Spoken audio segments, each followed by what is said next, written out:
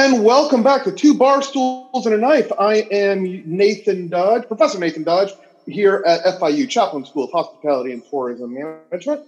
We are joined today by a special guest, Jacqueline Coleman, so we're really looking forward to talking to her today. But we have our two normal knuckleheads, Chef Professor Brian Connors and Chef John Noble Massey. Hello, gentlemen. How are you guys today? Hello. Thank you for the knucklehead comment, because I do appreciate that, and I resemble that remark. I figured you did. Yeah. So, gentlemen, we are all surviving week 365, whatever the hell this is now. Well, we were just talking a little before the show started, and this is podcast number 5 on Cinco de Mayo. So it's Cinco de Mayo. Yes. And Taco Tuesday. Wearing my sombrero. Taco Tuesday, yes, right. It's Taco Tuesday. So hopefully there'll be some good Patron or Cazadores margaritas happening later on. Well, sorry. Go ahead. You hear booze. You get all excited. I'm an alum. I was today. We're going out, or not out. We're going to pick up from Temple Street Eatery in Fort Lauderdale 2 alums from FIU Chaplain School of Hospitality and Tourism Management, Diego Ning and Alex Cook, both graduates of our program. So I'm going to show a little love. Our Chinese Mexicans, I guess you would call them, because they are doing a Cinco de Mayo special thing. So that's our essence. Love those guys. Those guys are great. They do great stuff at the university. You know, for a long time, as soon as things get back to normal, that was Lauren and I's favorite little Sunday. Like little Sunday evening, go there and just grab some dumplings and a salad. But big shout out to those guys, because they do a great job for FIU, but just great guys all the way around. And plus, they're so involved with us at school and very present. Alex is going to be guest speaking at my restaurant management class over the summer. So perfect. I'm lining up all my guest speakers for that. So he can always be counted on for support. And so we support him as much. Good. Appreciate Alex. Good. And Diego. That's awesome. So that's going to was supposed to be a face-to-face class. Now that's been switched to virtual. How are you running that class, John? Well, I have 2 awesome colleagues that have taught, 3 awesome colleagues that have taught the class before, and Joel, Dr. Joel Feingenheimer, Dr. Andrew Moreo, and Brian here. And so I got feedback from all of them. I got a great class together. It was originally supposed to be a hybrid class, so it's only 6 sessions, so it's going to be jam-packed. I'm going to make sure that I have guest speakers, use some of my connections throughout industry, see if I can get some celebrity chefs that I know come and do a guest Zoom with us. I've got Alex lined up, who's a local restaurateur, another restaurateur, Keith Blauchild. If you haven't been to the Cook and Cork over in Coral Springs, he's a fellow CIA alum with me. And so just lining up people that own restaurants to talk about restaurant management. I think that makes sense. Cool deal. Love it. So let's do a quick update. So I'm looking forward to talking to Jacqueline and talking about some wine world industry. So a quick little Bacardi Center of Excellence update. Courses, as always, are still filling up nicely. We do keep track of where we are. And Professor Dodge and I are going to have a chance just to do a quick little overview about what each course is about. So our first course is going to be 1020, which is going to be a global introduction to beverage. Now, this was designed, and a few of you have heard me talk about this before, but to kind of give an intro to each important segment in the beverage world. So yes, we'll be talking a little bit about spirits.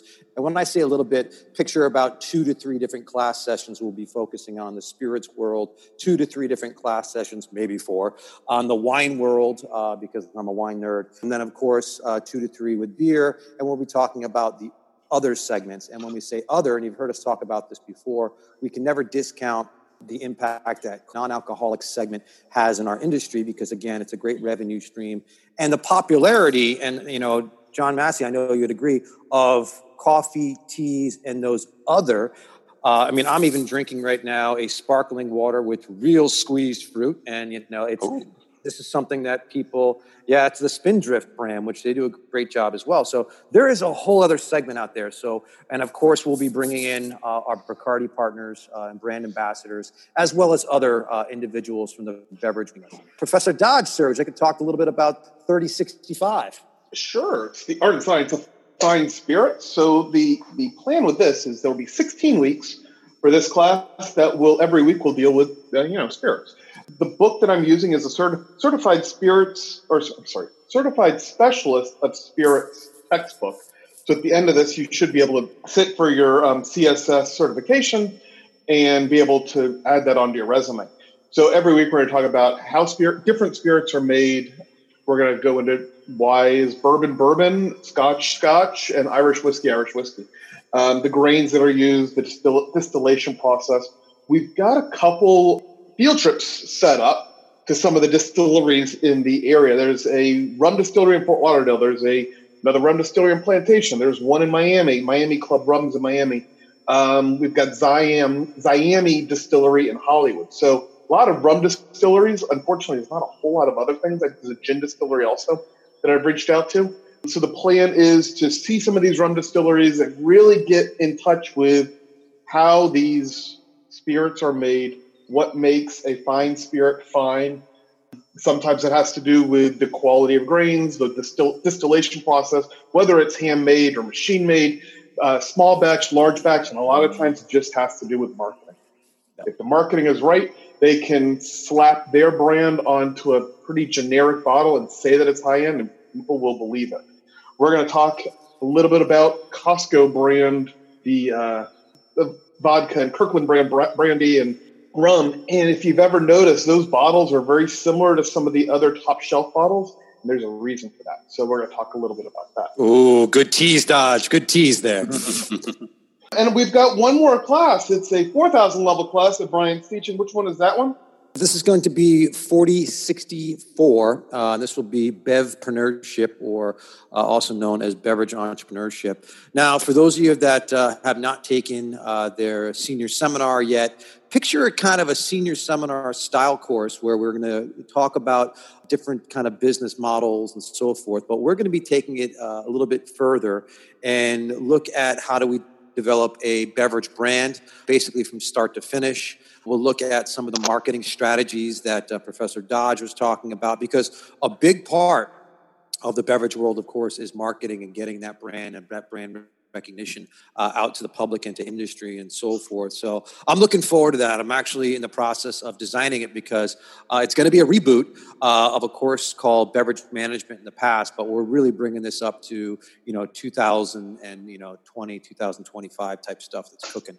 Two other things I just want to talk about, and then we'll jump right into Jacqueline. Keep an eye out for some great dynamic pods we have coming up. I know Professor Dodge is helping me out with that, with getting some pods. We're going to be looking at doing a in-depth whiskey pod. We're going to be looking at doing also a few in-depth wine pods this fall. Just got off a call with our good friend Lars Light from the Somm Journal. We're going to be looking at some of those opportunities. And also, speaking of marketing, we're looking at creating a specific branding or beverage branding pod. And Jacqueline will explain what all that fun stuff is later on. So without further ado, Chef Massey, why don't you take it over there, sir?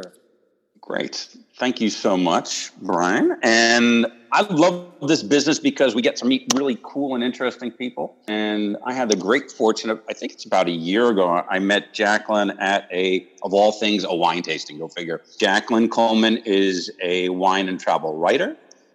She has a regular column for the Biscayne Times. She also has been regular on Linda Gassenheimer's radio program, and has been doing some really interesting things with food and wine. Also is a American Fine Wine Competition along with yourself, Brian. So it's my pleasure to welcome Jacqueline Coleman to our podcast.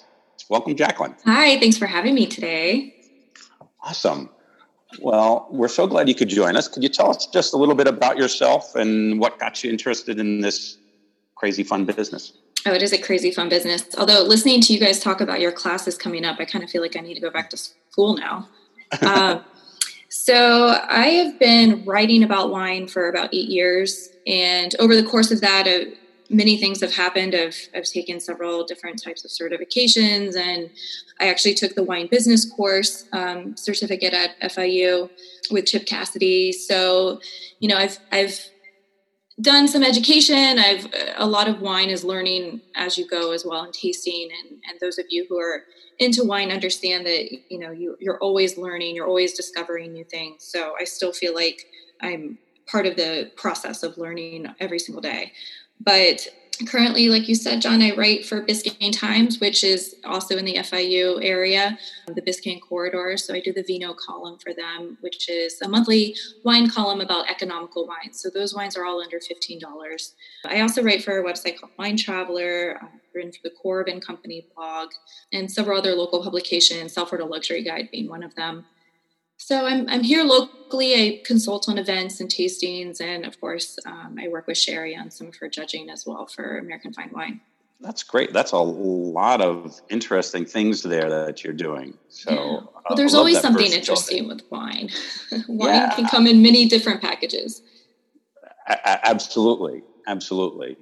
And with this crazy time that we've got going on right now with coronavirus, I just wanted to know what your thoughts are on the wine industry. What have they done really well during this time? I know I saw and shared with our podcast last week that alcohol sales in general have just skyrocketed. Yeah. Go figure. Yeah. And what are your thoughts on what they've done well as a business? Well, and there's a couple different sides to this. Of course, the alcohol sales are increasing with direct to consumer type sales. Obviously on the restaurant side, there's a little bit of a stall there. But as far as the wine industry is concerned, I'm really proud of it for pivoting very quickly into an online model. Typically the wine industry is very much in person. You go to a winery, you taste, you experience all of this stuff, but while we're all sitting at home, we don't have that luxury to travel to Napa or to Bordeaux or wherever you like to taste wine. So something that I've seen, and I've been a part of it almost on a weekly basis, are these virtual wine tastings that the wineries are coming up with, having their winemaker on the Zoom call or on Instagram Live, whatever it is, and being able to communicate about the wine direct to the consumer while the consumer is sitting in their living room, theoretically tasting the wine, because that's been an option too, is you can purchase the wine ahead of time and have it shipped to you. So, from an industry that is typically very much hands-on in person to be able to pivot rather quickly into an almost strictly online model has been a positive. And I think that's really helped the industry reach people, and even more people than they had before. And there's always been this kind of shift into making wine more approachable. And I think that this kind of maybe stumbled into that by making wine less prestigious. It's not like, oh, I have to go to Napa to taste wine. It's like, no, I can just walk to my couch and turn on the Zoom. So I think that that's something that they've done well. I even had a friend of mine owns a winery in Santa Barbara, and he did his product launch for his new Merlot, which is called Effing Merlot, which is pretty funny. But he did an entire launch on Zoom, with the winemaker, with a couple of other consultants. He works with Doug Marjoram in Santa Barbara. And, he had a musician kind of playing some music for a little bit. So you kind of had that feel like you were at the winery enjoying this exclusive event, but it was open to anyone online. So I think that, the wine industry's done a great job of coming to the people, so to speak. Oh, that's awesome. Then that's very creative there with doing the launch that way and with the music and everything else. Yeah, it was a lot of fun. I think that's fabulous. So with those different practices, what do you think moving forward? Obviously, they're doing these virtual tastings now, and I've seen a lot more presence from the companies that are, from the wineries that are really aware, doing more social media and interaction, whether it be those virtual tastings or other things. What do you think they're going to take with them into the future as a general practice, or things moving forward that will help them? Well, I still think that there is a lot of uncertainty in the hospitality industry, and you guys know that, of course, and travel industry moving into at least the near future. So travel is definitely going to be off the table for a lot of people, and maybe the majority of people aren't going to be traveling internationally.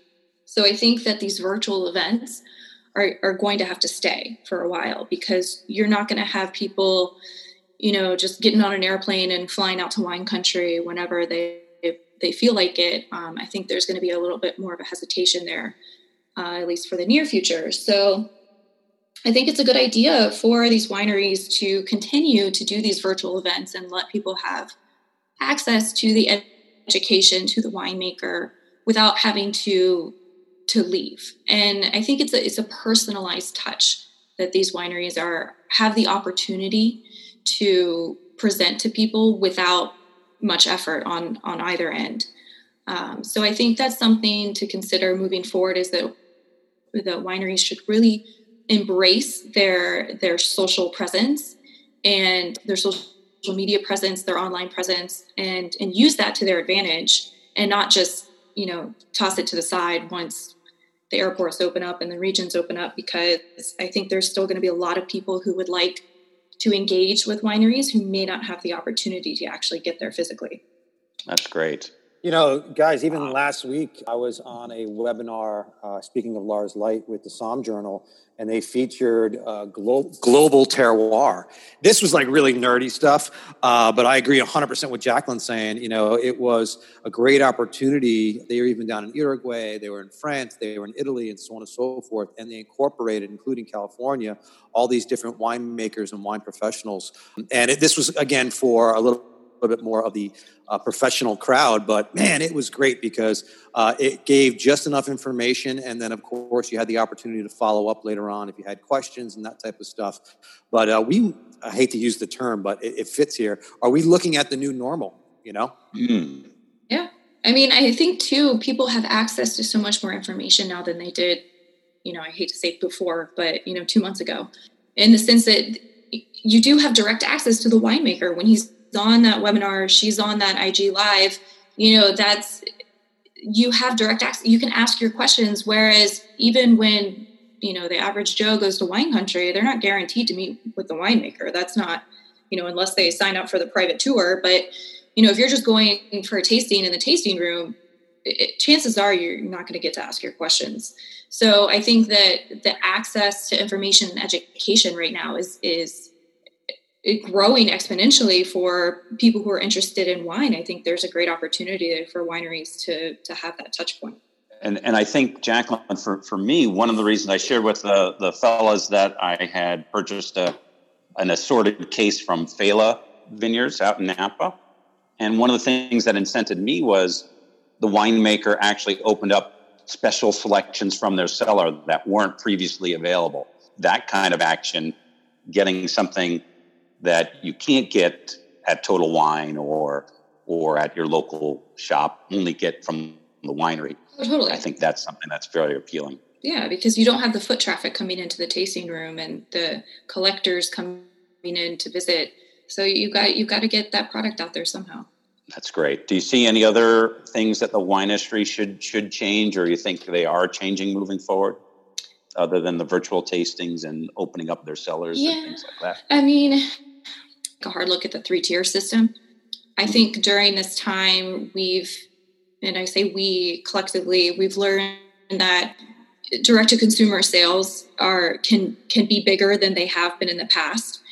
And I think a lot of people look at the wine industry a little bit like a dinosaur, because it hasn't evolved as quickly as some other industries. And they've relied a lot on the 3-tier system, the distributors, the restaurant retail model, and have not focused as much on direct-to-consumer in the past, and except for the very exclusive wine clubs and people coming through the tasting room and that sort of thing. So I think that now that we've seen that direct-to-consumer can be a viable sales model, and push product in larger quantities, I think that maybe there might be a way to redirect how sales are the majority of sales in the industry to benefit, the wineries and maybe the smaller retailers, that sort of thing.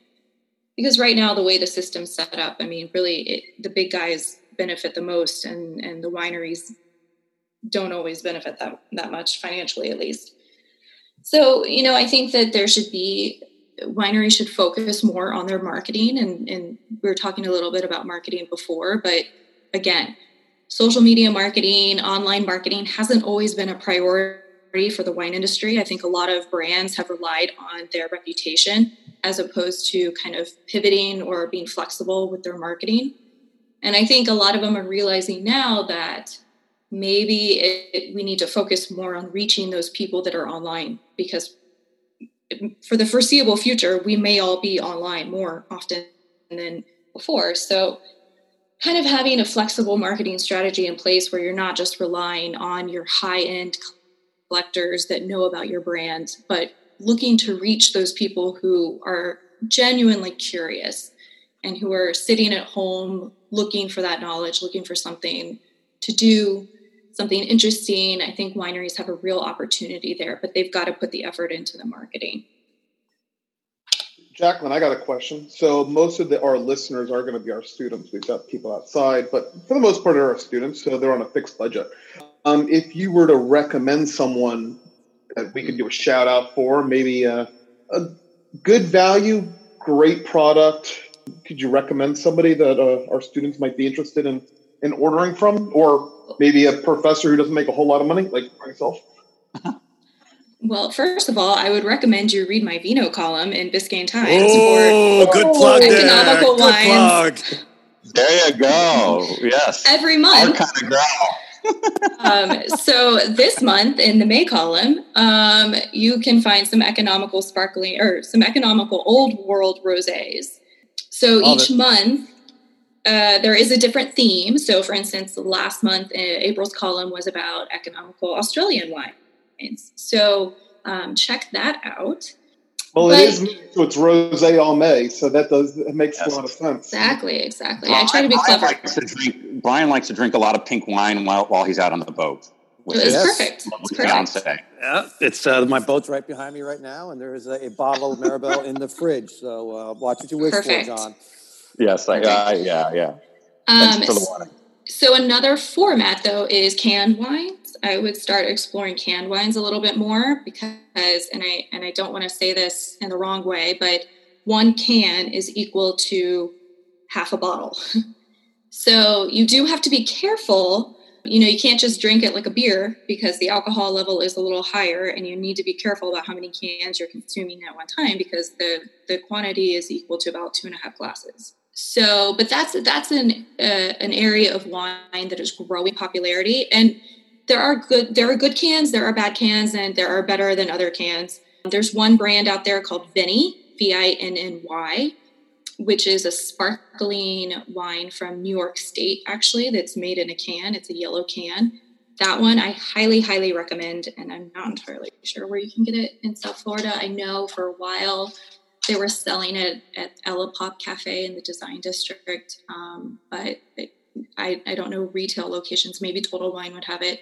Highly recommend that. But cans are easy. They're portable. You can throw them in the cooler. You can grab them out of the fridge. I recommend it if you're looking for an economical, I don't want to say way to drink a lot of wine at one time, but be careful about how you're consuming it. But, you can get a can for a few bucks, and there you go. Yeah. We actually got Babe wine, which is from the Instagram fame, The Fat Jew. That product that came out, and it's not bad. It's a little bit on the sweet side, but it's not bad at all. We've had some good luck canned products, and again, I'll dovetail a little bit because we're going to see this enclosure because it's a little bit more cost effective and so forth, easier to get to market. And I think, and Jacqueline, tell me what you think. Our listeners, particularly the older millennials and the Gen Zs, which is the next category coming out, they're going to be a little bit more, willing to try this new packaging. Do you agree? Yeah, totally. And I'm, as an elder millennial, I'm open to it. I haven't fully embraced the can yet. In fact, actually today I'm recording with Amanda Fraga, who is the head sommelier at Michael Schwartz Restaurants. She and I have a canned wine thing. So we've done an Instagram video reviewing several canned wines. We're going to do another one today on Zoom. I haven't fully embraced it, but I think that they are great for certain times of drinking, you know, so you're going out on the boat, you're going to the beach when they open, you know, it's easy. Again, it fits a certain criteria of situation when I'm drinking wine. When I go to a restaurant, I still want the cork. When I'm having dinner at home, I still want the bottle. You know, I think cans are great for certain situations. Absolutely. Yeah, I feel very much the same way. Like there's a certain like time of day, time of year for certain wines, and I love the Northeast is coming out of you, John. You know that now. You know. Yes. Well, there you go. Right. But there's like a certain price point. Like, how much would you guys pay for a can of wine versus a bottle of wine with a cork? Yeah. Right. Not the same price point. Well, it's the perceived value, you know. Yeah. That's the nerdy side of me, but that's actually kind of what I did. Part of my master's thesis was on all about perceived value. So it's kind of interesting like that. Don't get me going on that. It's nerd centric. No. Well, from a sustainability perspective, you were talking a little bit about enclosures last week or a week ago, and I think we're going to see more of those interesting style packaging. So we will look to get better wines in them moving forward, I'm sure. Yeah. We talked a little bit about wineries engaging better with their prospective and current customers via social media. Anything else that on the marketing side that you think the wine industry should be focusing on moving forward? I mean, kind of, again, creating these personalized experiences that can be taken home. You know, we always talk about the wine lifestyle, and I talk about the wine lifestyle because I think wine is a lifestyle. It's arts, it's culture, it's food, it's what you're doing while you're drinking wine. It's not just what's in the bottle. But because wineries and the industry cannot exactly create those experiences right now, I think being creative and coming up with experiences that people can take home. For instance, I know that there is a rosé brand here that is, when you order, they're delivering to you with a butler. So like a butler hand delivers with like white glove service, you know, brings you the bottle of wine, which is a really cool little thing, you know, like you don't have to leave your house and some butler is going to show up with a bottle or two of rosé, you know. I see your new job there, buddy. Yeah. You know. And I'm sure they're hiring. That's right. Your side hustle right there, buddy. I think he has a T-shirt with the bow tie on it, I think. I have a lot of bow ties. If you remember when I first started working at FIU, I wore a bow tie every day, so I could do that. Brought that. But just kind of those different things that make the brand stand out a little bit more, because anyone can go on wine.com or Total Wine and pick out some bottles and blah, blah, blah. Okay, but what's really going to make your brand more interesting to people the longer they're sitting at home? So I think the ability to be flexible and creative is not, and again, I'm going to go back to the whole dinosaur analogy because the wine industry has not always been that way. But, you know, that is going to be the new wave of the wine industry, I think. So Jacqueline, we have students and other people listening to you, and they say, "What?" They're listening right now, and they're saying, "Wow, what a really cool gig! You write and you drink a lot of wine and you have a lot of fun." If they want to follow your steps or try to do what you do, is there any career advice that you'd give them in saying what they would do to help them along that path? Win the lottery first. Listen. Congratulations! We didn't realize you won the lottery. That's awesome. No, that would be my advice for someone else. Nathan Dodge could show up at your house in a tuxedo. Yeah. We have a lot of fun in the wine industry, but I think everyone who's in it will tell you they're not in it for the money. So, you know, be prepared to work hard and hustle and, again, be flexible and creative and find those different avenues that you can, diversify your offerings, so to speak. But education plays a big part of that. You know, having a foundation, I think, is really, really important. And anytime anyone asks me, well, I want to get into wine sales or I want to get into this, how do I get into that? I say, start take a class, get your certifications, because you need the foundation. And so that's why I love what FIU is doing in the programs there, because I think the students coming out of the chaplain school have a leg up in that. Some of the best people in the hospitality industry here have come from FIU. Beyond that, experience, working events, tasting events, talking to people, learning, tasting, reading books. It's a process. Like I said in the beginning, there's no straight line through any of this. You kind of have to learn as you go, I think, but you can do it. You have to have the passion and the desire and the hustle. That's for sure. Perfect. Thank you, Johnny. Hey, so Jacqueline, I have two fun questions for you. I know we were getting a little nerdy there, and they just kind of popped to my brain because both of them are questions that I've continually got being in the wine business, and I'm dying to hear what your response is going to be. The first one is, what you drinking on? Because people always ask me, what's your favorite wine? I'm like, oh, you got to be kidding me. So I know what to ask. So what's on your counter with the cork still sitting in it from the last night? What's in your fridge right now you're dying to open? Or what are you waiting for to come in the mail?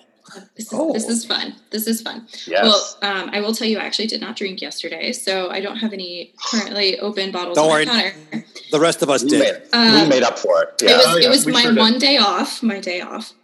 But I have a Sauternes in the fridge right now that I've had a cork in for a couple of days, and I can't wait to get back into that. So, I love Sauternes. I'm on a bit of a kick right now, but, having a glass at the end of the night, a full glass, and just, the gooey sweetness, it's better than any dessert, I think. So that's always something that I enjoy. But there's a few wineries that I'm really into right now. Virginia wine is something that I'm really enjoying. So interesting. Very interesting. Well, and I actually got my start writing about wine while living in Virginia. So Virginia wine is kind of my first love. Yeah. Mine was upstate New York, so I feel that, Yeah.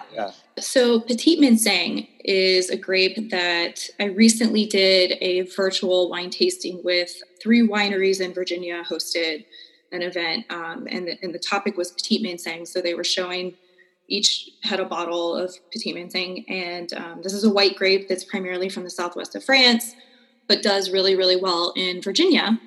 And I got really excited about Petit Manseng. So I actually do have one of those bottles left in my fridge that I'm super excited about getting into again, because it's a heavier white wine. It's very aromatic. It's almost like you can drink it as a red wine almost. You can drink it a little bit warmer with heavier foods, it's to it, and it's really exciting and different. So I'm excited about Petit Manseng right now. That's a new one. So the second question, and again, a popular one that I've gotten a lot, but I'm going to kind of bring it, a little bit more understandable. So over the summer, last summer, as a matter of fact, Nathan and I had the opportunity to eat at Per Se, which is obviously one of Thomas Keller's restaurants, and we had the wine pairing and everything else. And you would think that would be this, and it was a good experience. Nathan, you would agree it was a good experience. It was, but I don't remember having the wine pairing because I remember someone having it, but it was not myself. I want to throw it out there.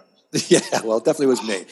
But I'm always interested in about the overall food and wine because, they go together so well. But Jacqueline, if you could, what's your best wine experience? And it doesn't have to be the la-di-da per se. If we have time, I'll share a little bit about the one that I had in the last year that always shocks people. But why don't you talk about your overall best food and wine experience? It's tough.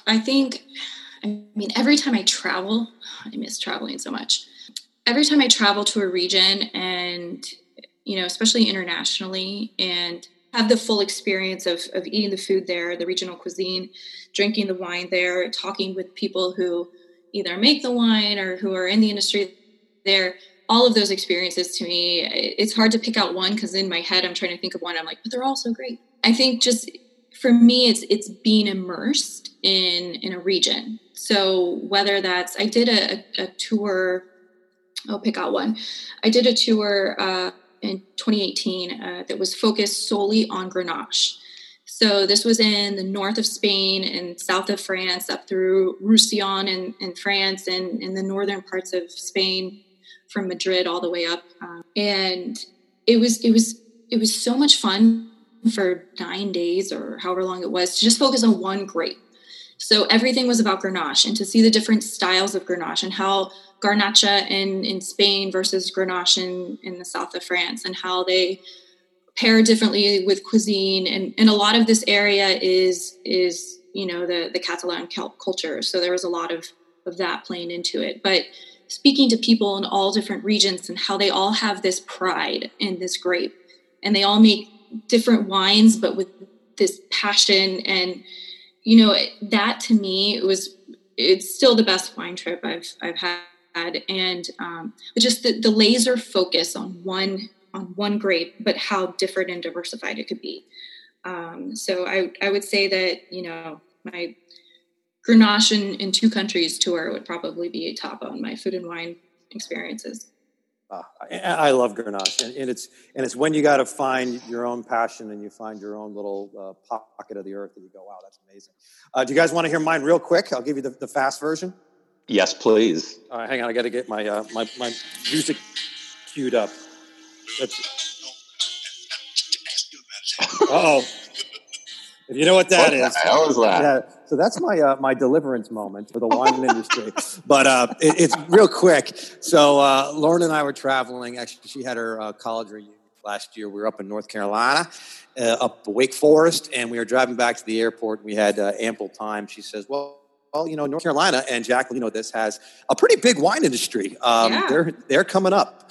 So I said, yeah, sure, that sounds great, thinking that I would go have an upstate New York type experience or even a Virginia experience. And this is kind of where my expectations were. And she didn't kind of bring anything up, but she looked up on Google Earth or Google reviews and found one of the most highly reviewed vineyard in the area on the way to the airport. And when we pulled up to the vineyard, if you would call it, but it was really much more of my deliverance moment because it was a small one-room log cabin, and I pulled up, and I don't know what happened to me. I think my wine buying guy in the past, or my wine nerdiness or snootiness, came out, and I said, hell no, we're not going in there. That's not going to happen, so on and so forth. And she looked at me and she says, what else are we going to do?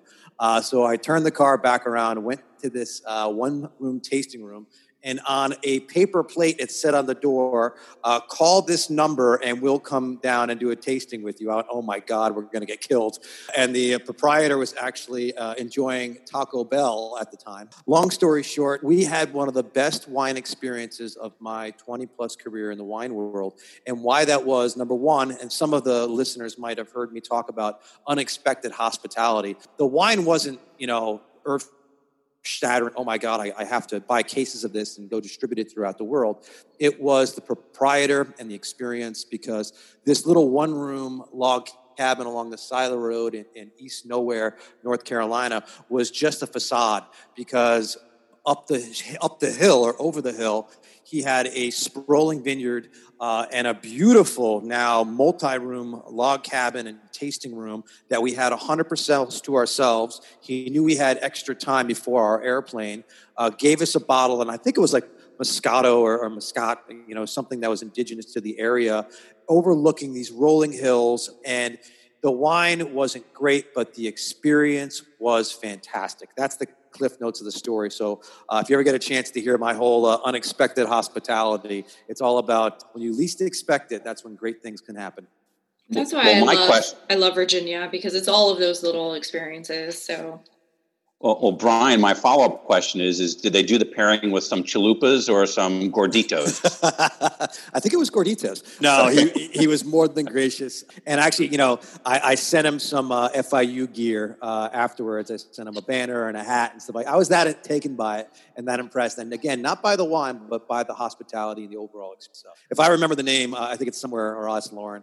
I'll check it out. I think it was like Brothers or Native Son. Native Son was the name of the vineyard in North Carolina. Fabulous.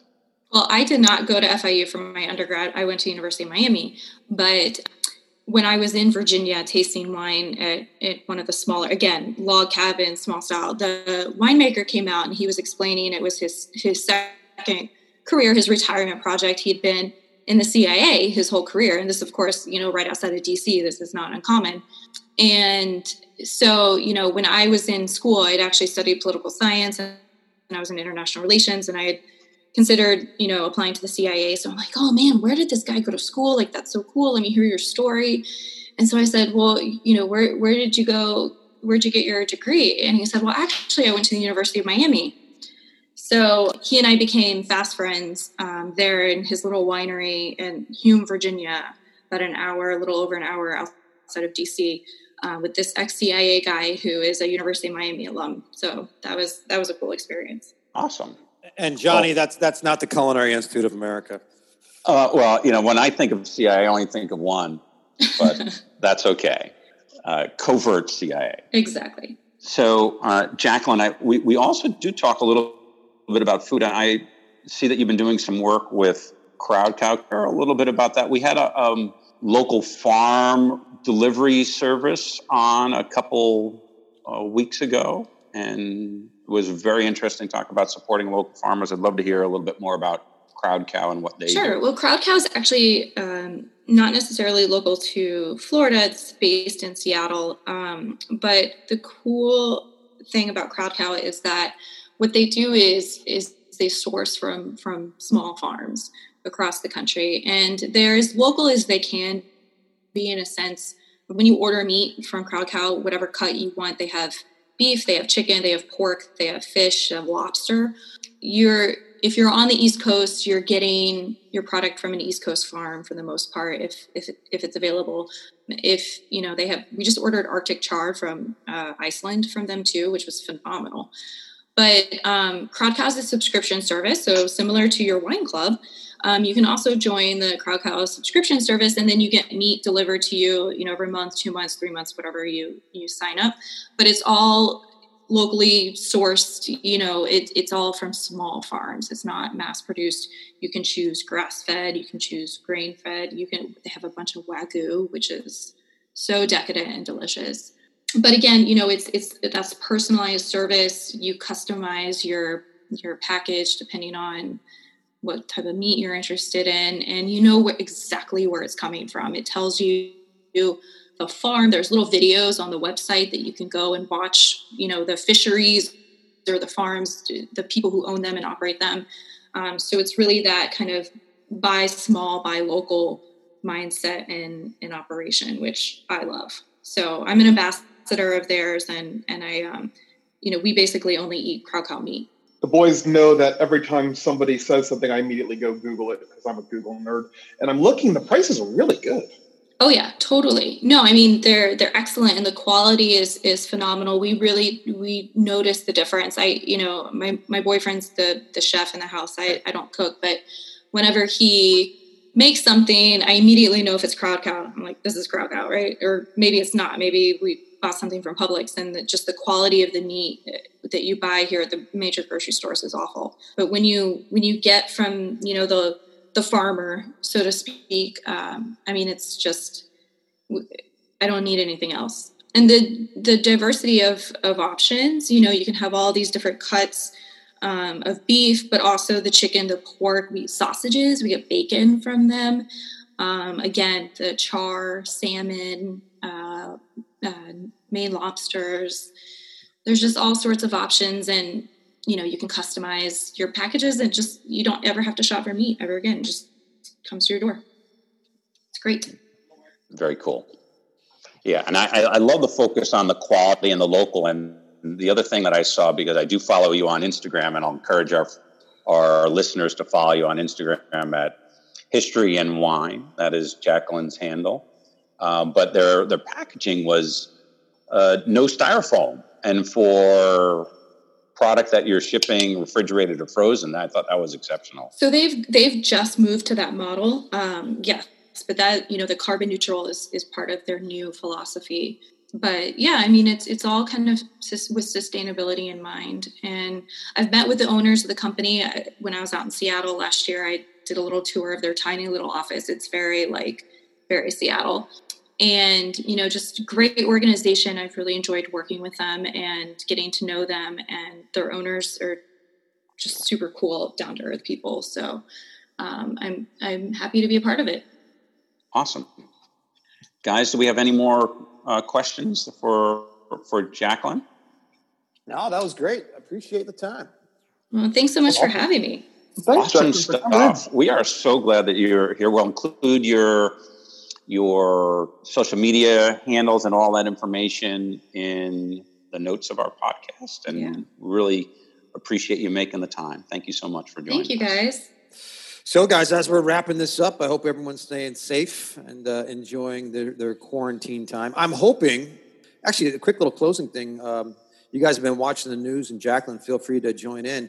And we had our conversation with Gabriel last week. What do you guys think about this reopening? Because it's affecting Broward, Miami-Dade, and Palm Beach counties. Well, it's not affecting us. That's the problem. Yeah. We have to be safe. So, I'm not a doctor. I don't claim to be one on TV. So we're just going to have to do what we need to do in order to make sure everyone stays safe and stays healthy. We want to lower the peak or whatever it is, minimize the curve. My heart breaks for the hospitality and restaurant industry, but I understand. Yeah, hopefully we'll be open soon, and if we have to follow some rules and regulations for a little while, so be it. We saw down in the Florida Keys they opened up outdoor dining and 6 feet apart, and I know we went into that in detail in episode 4, so check that out. But we'll get used to this, and we'll get through this all together. So let's move forward. But while you're sitting at home and you can't go to the grocery store or do anything else, go to Crowd Cow, because I just ordered some ribeye steaks. Oh, look at that. Go, Nathan. Of course you did. Of course you did. Look at that. You're so multitasking. And I will say, I do have a little code if you use History and Wine. You do get see? 5% off your subscription. Good thing I haven't hit buy yet. Perfect. Oh, look at that. See? There you go, Nathan. Timing is everything. Far as what else do we need to talk about?